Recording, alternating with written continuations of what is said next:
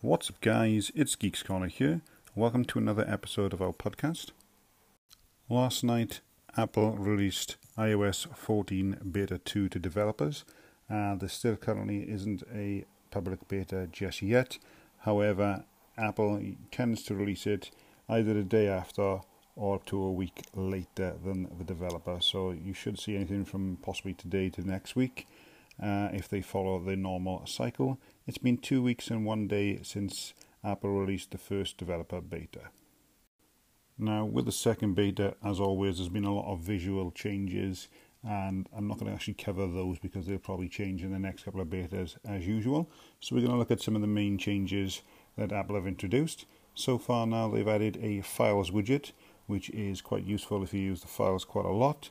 And they've also added the ability to suggest a Siri shortcut less. So if you're pulling down and you're using the Siri shortcuts and it brings up, for example, Twitter as what they think that you're going to use next, if that's not something that you want to use, you can choose to have that suggest less, which is actually pretty useful.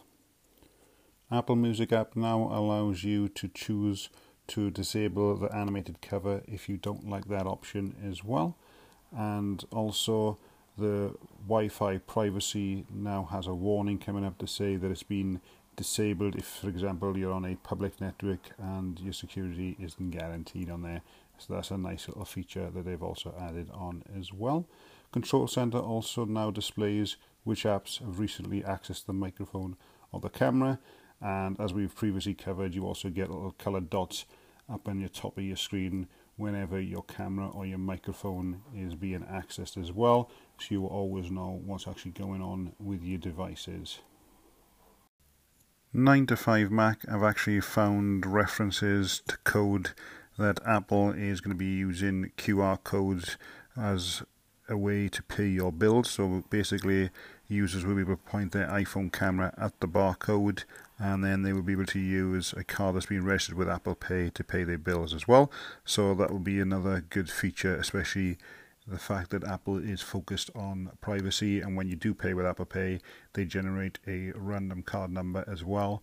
So where your current bank is able to track your purchases and your buying history and able to sell that data to advertisers, this will make it a lot more difficult thanks to Apple's privacy focus. A Twitter user has actually posted a screenshot with the HomePod's ability now to select a default service for music, podcasts and audiobooks as well on the HomePod. So if you are a Spotify user, this should be a feature that you will probably enjoy. If you haven't checked out the HomePod yet, I will say that the sound quality is really, really good. I've currently got that along with some Google Homes and Alexa devices, and I personally think that the HomePod sounds a lot better. But obviously, up until now, it's been Apple Music only. However, since this option is dependent on developers updating their apps to be able to use with the HomePod, then it's going to probably be a while before we start seeing any major changes. For me personally, I'm happy with the Apple Music option because I do pay for Apple Music, but it would be nice to have other options in the future. But what I really like to do is be able to change the default podcast provider. I currently use Overcast, and to have that on my HomePod as well as my iPad and iPhone as well would be a really good continuity feature that I really hope that Apple and obviously Overcast implement.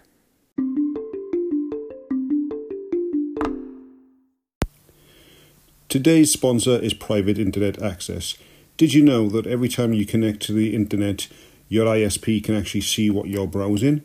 Did you know that every time you're out and about and you connect to a public Wi-Fi, you're at risk of being targeted by malicious people, and they're able to see not only the sites you're browsing, but potentially your passwords as well? Well, Private Internet Access has your back. When you browse online with this VPN, you're able to encrypt connections and stay safe. So why not check out Private Internet Access? They have some low monthly prices, under $4 a month. Go to geekscorner.co.uk/VPN.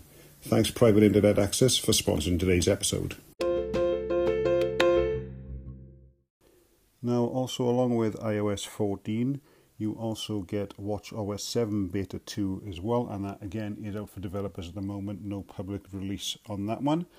And they have actually fixed the App Store that wasn't working in Beta 1. So if you were holding off updating, you can now access that as well.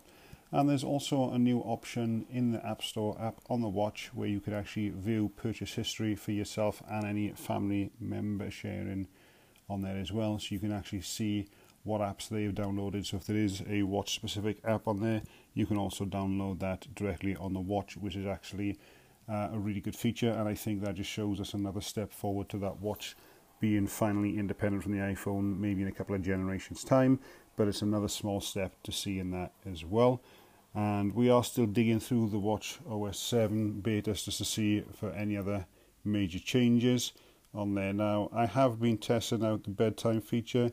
It does work. It isn't as good as some of the third-party apps that's obviously been out for a while and improved over time, but it is definitely a good start by Apple. Apple has also updated the betas for the Apple TV, for the Mac and for the iPad, and again we haven't really dug through any of those just yet, so we're not going to really comment on all those changes, but hopefully in time we'll be able to put those out on our website as well. If you haven't checked out our website yet, make sure you head over to geekscorner.co.uk. In other news, Samsung Galaxy Note 20 event has been confirmed for August the 5th, and obviously that's going to be online only. There was a leak of the Samsung Galaxy Note 20 on a website that went up a little bit early, and obviously that's now been taken off. So we have had a little glimpse of that device, and the picture actually had it in like a pinkish gold, not quite rose gold colour, and a stylus that actually matched. So it would be interesting to see that event. If you're interested in any of the Samsung devices, make sure you put that in your calendar as well. Google Maps is now testing showing traffic lights on streets as well. So if you are a Google Maps user, then that may also be of use to you. Obviously that's on Android at the moment. Let's hope that that gets updated for the iOS application at some point as well. In America, Apple has been closing down some of its retail stores again amidst spikes of the COVID-19 infection rates, and now they've actually started doing that in Melbourne area in Australia as well.